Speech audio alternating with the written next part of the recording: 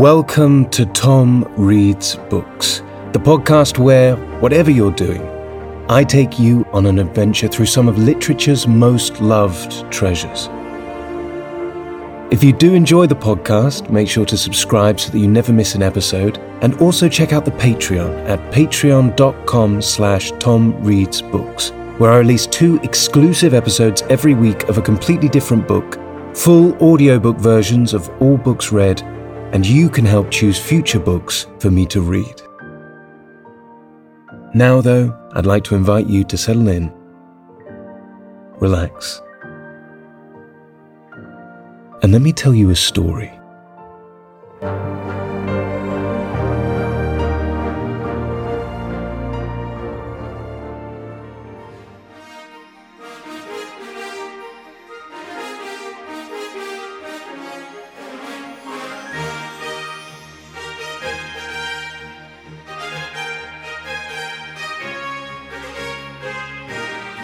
Alice's Adventures in Wonderland.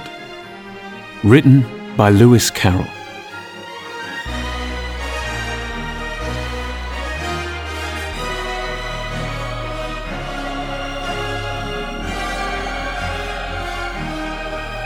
Chapter 8. The Queen's Croquet Ground. A large rose tree stood near the entrance of the garden. The roses growing on it were white, but there were 3 gardeners at it, busily painting them red. Alice thought this a very curious thing, and she went nearer to watch them, and just as she came up to them, she heard one of them say, "Look out now, Five, don't go splashing paint over me like that." "I couldn't help it," said Five in a sulky tone. "Seven jogged my elbow." On which Seven looked up and said, "That's right, Five, always lay blame on others." "You'd better not talk," said Five. "I heard the Queen say only yesterday you deserved to be beheaded." "What for?" said the one who had spoken first. "That's none of your business, too," said Seven. "Yes, it is his business," said Five, "and I'll tell him. It was for bringing the cook tulip roots instead of onions." Seven flung down his brush and had just begun, "Well, of all the unjust things," when his eye chanced to fall upon Alice as she stood watching them, and he checked himself suddenly. The others looked round also, and all of them bowed low. "Would you tell me, please," said Alice a little timidly, "why you are painting those roses?" 5 and 7 said nothing, but looked at 2. 2 began in a low voice, "Why, the fact is, you see, miss, this here ought to have been a red rose tree, and we put a white one in by mistake, and if the Queen was to find out, we should all have our heads cut off, you know. So you see, miss, we're doing our best afore she comes to—" At this moment 5, who had been anxiously looking across the garden, called out, "The Queen! The Queen!" and the 3 gardeners instantly threw themselves flat upon their faces. There was a sound of many footsteps, and Alice looked round, eager to see the Queen. First came 10 soldiers carrying clubs.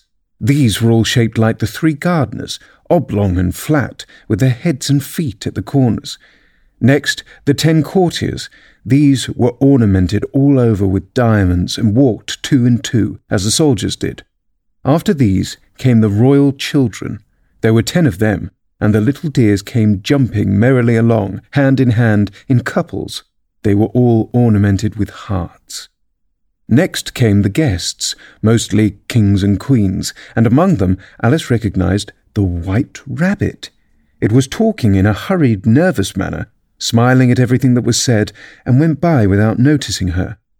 Then followed the Knave of Hearts, carrying the king's crown on a crimson velvet cushion, and last of all this grand procession came the King and the Queen of Hearts.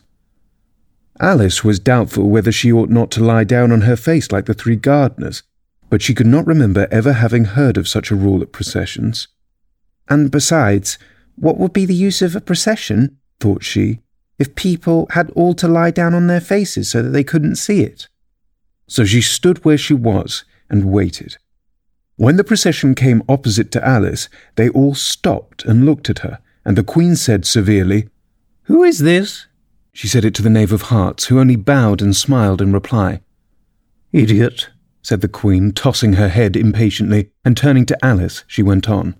What's your name, child?"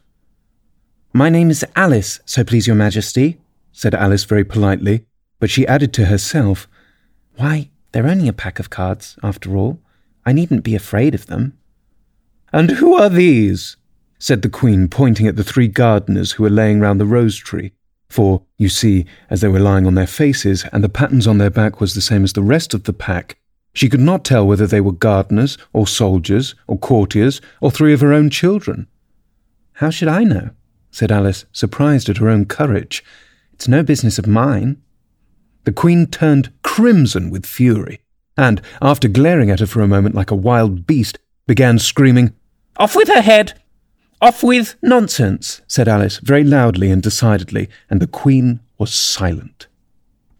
The King laid his hand upon her arm and timidly said, "Consider, my dear, she is only a child." The Queen turned angrily away from him and said to the knave, "Turn them over."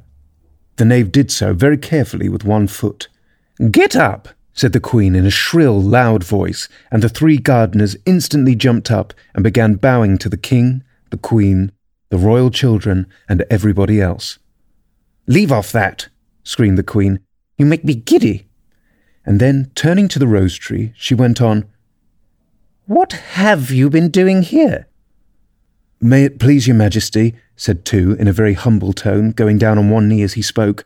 "We were trying—" "I see," said the Queen, who had meanwhile been examining the roses. "Off with their heads!" The procession moved on, 3 of the soldiers remaining behind to execute the unfortunate gardeners, who ran to Alice for protection. "You shan't be beheaded," said Alice, and she put them into a large flower pot that stood near. The 3 soldiers wandered about for a minute or 2, looking for them, and then quietly marched off after the others. "Are their heads off?" shouted the Queen. "Their heads are gone, if it please your majesty," the soldiers shouted in reply. "That's right," shouted the Queen. "Can you play croquet?" The soldiers were silent and looked at Alice, as the question was evidently meant for her. "Yes," shouted Alice. "Come on then," roared the Queen, and Alice joined the procession, wondering very much what would happen next. It's a very fine day," said a timid voice at her side. She was walking by the white rabbit, who was peeping anxiously into her face. "Very," said Alice. "Where's the Duchess?" "Hush, hush," said the rabbit in a low, hurried tone. He looked anxiously over his shoulder as he spoke, and then raised himself upon tiptoe, put his mouth close to her ear, and whispered, "She's under sentence of execution." "What for?" said Alice. "Did you say, 'what a pity'?" the rabbit asked. "No, I didn't," said Alice. "I don't think it is a pity at all. I said, 'what for?'" "She boxed the Queen's ears," the rabbit began.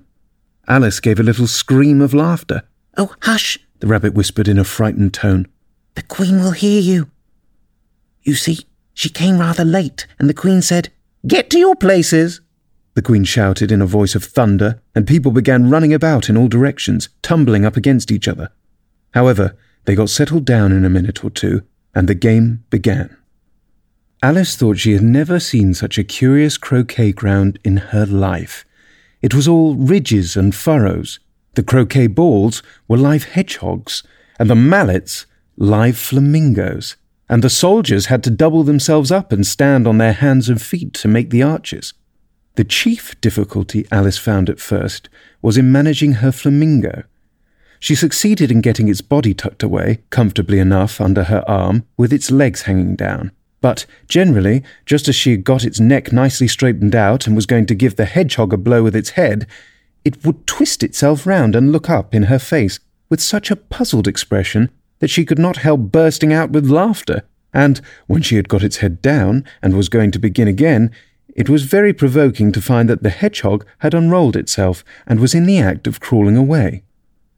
Besides all this, there was generally a ridge or a furrow in the way wherever she wanted to send the hedgehog to, and as the doubled-up soldiers were always getting up and walking off to other parts of the ground, Alice soon came to the conclusion that it was a very difficult game indeed. The players all played at once, without waiting for turns, quarrelling all the while and fighting for the hedgehogs, and in a very short time the Queen was in a furious passion and went stamping about and shouting, "Off with his head!" or "Off with her head!" about once a minute. Alice began to feel very uneasy. To be sure, she had not as yet had any dispute with the Queen, but she knew that it might happen at any minute. And then, thought she, what would become of me? They're dreadfully fond of beheading people here. The great wonder is that there's anyone left alive. She was looking about for some way of escape and wondering whether she could get away without being seen, when she noticed a curious appearance in the air. It puzzled her very much at first, but after watching it a minute or two, she made it out to be a grin, and she said to herself, "It's the Cheshire Cat. Now I shall have somebody to talk to." "How are you getting on?" said the cat, as soon as there was mouth enough for it to speak with. Alice waited till the eyes appeared, and then nodded. "It's no use speaking to it," she thought, "till its ears have come, or at least one of them." In another minute the whole head appeared, and then Alice put down her flamingo and began an account of the game, feeling very glad she had someone to listen to her. The cat seemed to think that there was enough of it now in sight, and no more of it appeared. "I don't think they play at all fairly," Alice began in a rather complaining tone, "and they all quarrel so dreadfully one can't hear oneself speak. And they don't seem to have any rules in particular. At least, if there are, nobody attends to them, and they've no idea how confusing it is, all these things being alive. For instance, there's the arch I've got to go through next, walking about at the other end of the ground. And I should have croqueted the Queen's hedgehog just now, only it ran away when it saw mine coming." "How do you like the Queen?" said the cat in a low voice. "Not at all," said Alice. "She's so extremely—" Just then she noticed that the Queen was close behind her, listening. So she went on, "Likely to win, that it's hardly worthwhile finishing the game." The Queen smiled and passed on. "Who are you talking to?" said the King, coming up to Alice and looking at the cat's head with great curiosity. "It's a friend of mine, a Cheshire Cat," said Alice. "Allow me to introduce it." "I don't like the look of it at all," said the King. "However, it may kiss my hand if it likes." "I'd rather not," the cat remarked. "Don't be impertinent," said the King, "and don't look at me like that." He got behind Alice as he spoke. "A cat may look at a king," said Alice. "I've read that in some book, but I don't remember where." "Well, it must be removed," said the King very decidedly, and he called to the Queen, who was passing at the moment. "My dear, I wish you would have this cat removed." The Queen only had one way of settling all difficulties, great or small. "Off with his head," she said, without even looking round. I'll fetch the executioner myself," said the King eagerly, and he hurried off. Alice thought she might as well go back and see how the game was going on, as she heard the Queen's voice in the distance screaming with passion. She had already heard her sentence 3 players to be executed for having missed their turns, and she did not like the look of things at all, as the game was in such confusion that she never knew whether it was her turn or not, so she went off in search of her hedgehog. The hedgehog was engaged in a fight with another hedgehog, which seemed to Alice an excellent opportunity for croqueting one of them with the other. The only difficulty was that her flamingo was gone across to the other side of the garden, where Alice could see it trying, in a helpless sort of way, to fly up into a tree.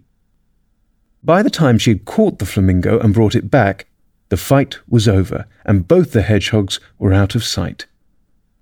"But it doesn't much matter," thought Alice, "as all the archers are gone from this side of the ground." So she tucked it away under her arm that it might not escape again, and went back to have a little more conversation with her friend. When she got back to the Cheshire Cat, she was surprised to find quite a large crowd collected around it. There was a dispute going on between the executioner, the King, and the Queen, who were all talking at once, while all the rest were quite silent and looking very uncomfortable. The moment Alice appeared, she was appealed to by all 3 to settle the question, and they repeated their arguments to her, though, as they all spoke at once, she found it very hard to make out exactly what they said. The executioner's argument was that you couldn't cut off a head unless there was a body to cut it off from, that he had never had to do such a thing before, and he wasn't going to begin at his time of life. The king's argument was that anything that had a head could be beheaded, and that you weren't to talk nonsense. The queen's argument was that if something wasn't done about it in less than no time, she'd have everybody executed all round. It was this last remark that had made the whole party look so grave and anxious. Alice could think of nothing else to say, but, "It belongs to the Duchess. You'd better ask her about it." "She is in prison," the Queen said to the executioner. "Fetch her here." And the executioner went off like an arrow. The cat's head began fading away the moment he was gone, and by the time he had come back with the Duchess, it had entirely disappeared. So the king and the executioner ran wildly up and down looking for it, while the rest of the party went back to the game.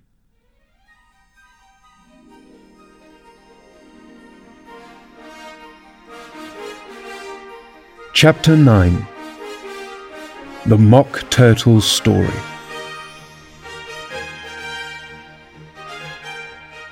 "You can't think how glad I am to see you, you dear old thing," said the Duchess as she tucked her arm affectionately into Alice's, and they walked off together. Alice was very glad to find her in such a pleasant temper, and thought to herself that perhaps it was only that the pepper had made her so savage when they met in the kitchen. "When I'm a Duchess," she said to herself, not in a very hopeful tone, though, "I won't have any pepper in my kitchen at all. Soup does very well without. Maybe it's always pepper that makes people hot-tempered," she went on, very much pleased at having found out a new kind of rule. "And vinegar that makes them sour, and chamomile that makes them bitter, and barley sugar, and such things that make children sweet-tempered. I only wish people knew that. Then they wouldn't be so stingy about it, you know." She had quite forgotten the Duchess by this time, and was a little startled when she heard her voice close to her ear. "You're thinking about something, my dear, and that makes you forget to talk. I can't tell you just now what the moral of that is, but I shall remember it in a bit." "Perhaps it hasn't one," Alice ventured to remark. "Tut, tut, child," said the Duchess. "Everything's got a moral, if only you can find it." And she squeezed herself up closer to Alice's side as she spoke. Alice did not much like her keeping so close to her, first because the Duchess was very ugly, and secondly because she was exactly the right height to rest her chin on Alice's shoulder, and it was an uncomfortably sharp chin. However, she did not like to be rude, so she bore it as well as she could. "The game's going on rather better now," she said by way of keeping up the conversation a little. "'Tis so," said the Duchess, "and the moral of that is, oh, 'tis love that makes the world go round." "Somebody said," Alice whispered, "that it's done by everybody minding their own business." "Ah, well, it means much the same thing," said the Duchess, digging her sharp little chin into Alice's shoulder as she added, "and the moral of that is, take care of the scents and the sounds will take care of themselves." How fond she is of finding morals in things, Alice thought to herself. "I dare say you're wondering why I don't put my arm around your waist," the Duchess said after a pause. "The reason is that I'm doubtful about the temper of your flamingo. Shall I try the experiment?" "He might bite," Alice cautiously replied, not feeling at all anxious to have the experiment tried. "Very true," said the Duchess. "Flamingos and mustard both bite, and the moral of that is, birds of a feather flock together." "Only mustard isn't a bird," Alice remarked. "Right as usual," said the Duchess. "What a clear way you have of putting things." "It's a mineral, I think," said Alice. "Of course it is," said the Duchess, who seemed ready to agree to everything that Alice said. "There's a large mustard mine near here, and the moral of that is, the more there is of mine, the less there is of yours." "Oh, I know," exclaimed Alice, who had not attended to this last remark. "It's a vegetable. It doesn't look like one, but it is." "I quite agree with you," said the Duchess, "and the moral of that is, be what you seem to be, or, if you'd like it put more simply, never imagine yourself not to be otherwise than what it might appear to others that what you were or might have been was not otherwise than what you had been would have appeared to them to be otherwise." "I think I should understand that better," Alice said very politely, "if I had it written down, but I can't quite follow it as you say it."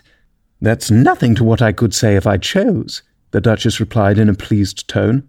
"Pray, don't trouble yourself to say it any longer than that," said Alice. "Oh, don't talk about trouble," said the Duchess. "I make you a present of everything I've said as yet." "A cheap sort of present," thought Alice. "I'm glad people don't give birthday presents like that." But she did not venture to say it out loud. "Thinking again?" the Duchess asked with another dig of her sharp little chin. "I've a right to think," said Alice sharply, for she was beginning to feel a little worried. "Just about as much right," said the Duchess, "as pigs have to fly, and But here, to Alice's great surprise, the Duchess's voice died away in the middle of her favourite word, moral, and the arm that was linked into hers began to tremble. Alice looked up, and there stood the Queen in front of them, with her hands folded, frowning like a thunderstorm. "A fine day, Your Majesty," the Duchess began in a low, weak voice. "Now I give you fair warning," shouted the Queen, stamping on the ground as she spoke. "Either you or your head must be off, and that in about half no time. Take your choice." The Duchess took her choice and was gone in a moment. "Let's go on with the game," the Queen said to Alice, and Alice was too much frightened to say a word, but slowly followed her back to the croquet ground. The other guests had taken advantage of the Queen's absence and were resting in the shade. However, the moment they saw her, they hurried back to the game. The Queen merely remarked that a moment's delay would cost them their lives.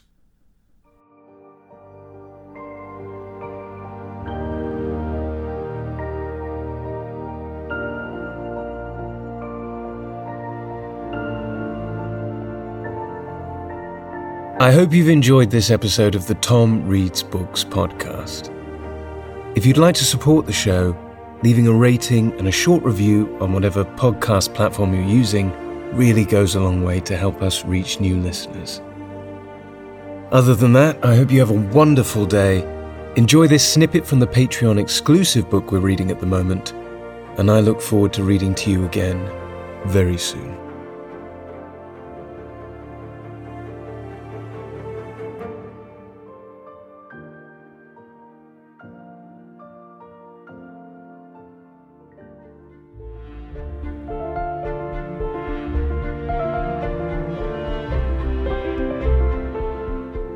Pride and Prejudice.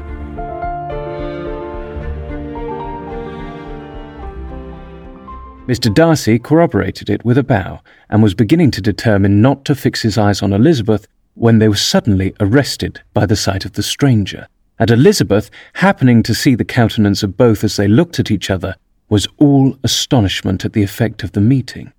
Both changed colour. One looked white, the other red. Mr. Wickham, after a few moments, touched his hat, a salutation which Mr. Darcy just deigned to return. What could be the meaning of it? It was impossible to imagine. It was impossible not to long to know.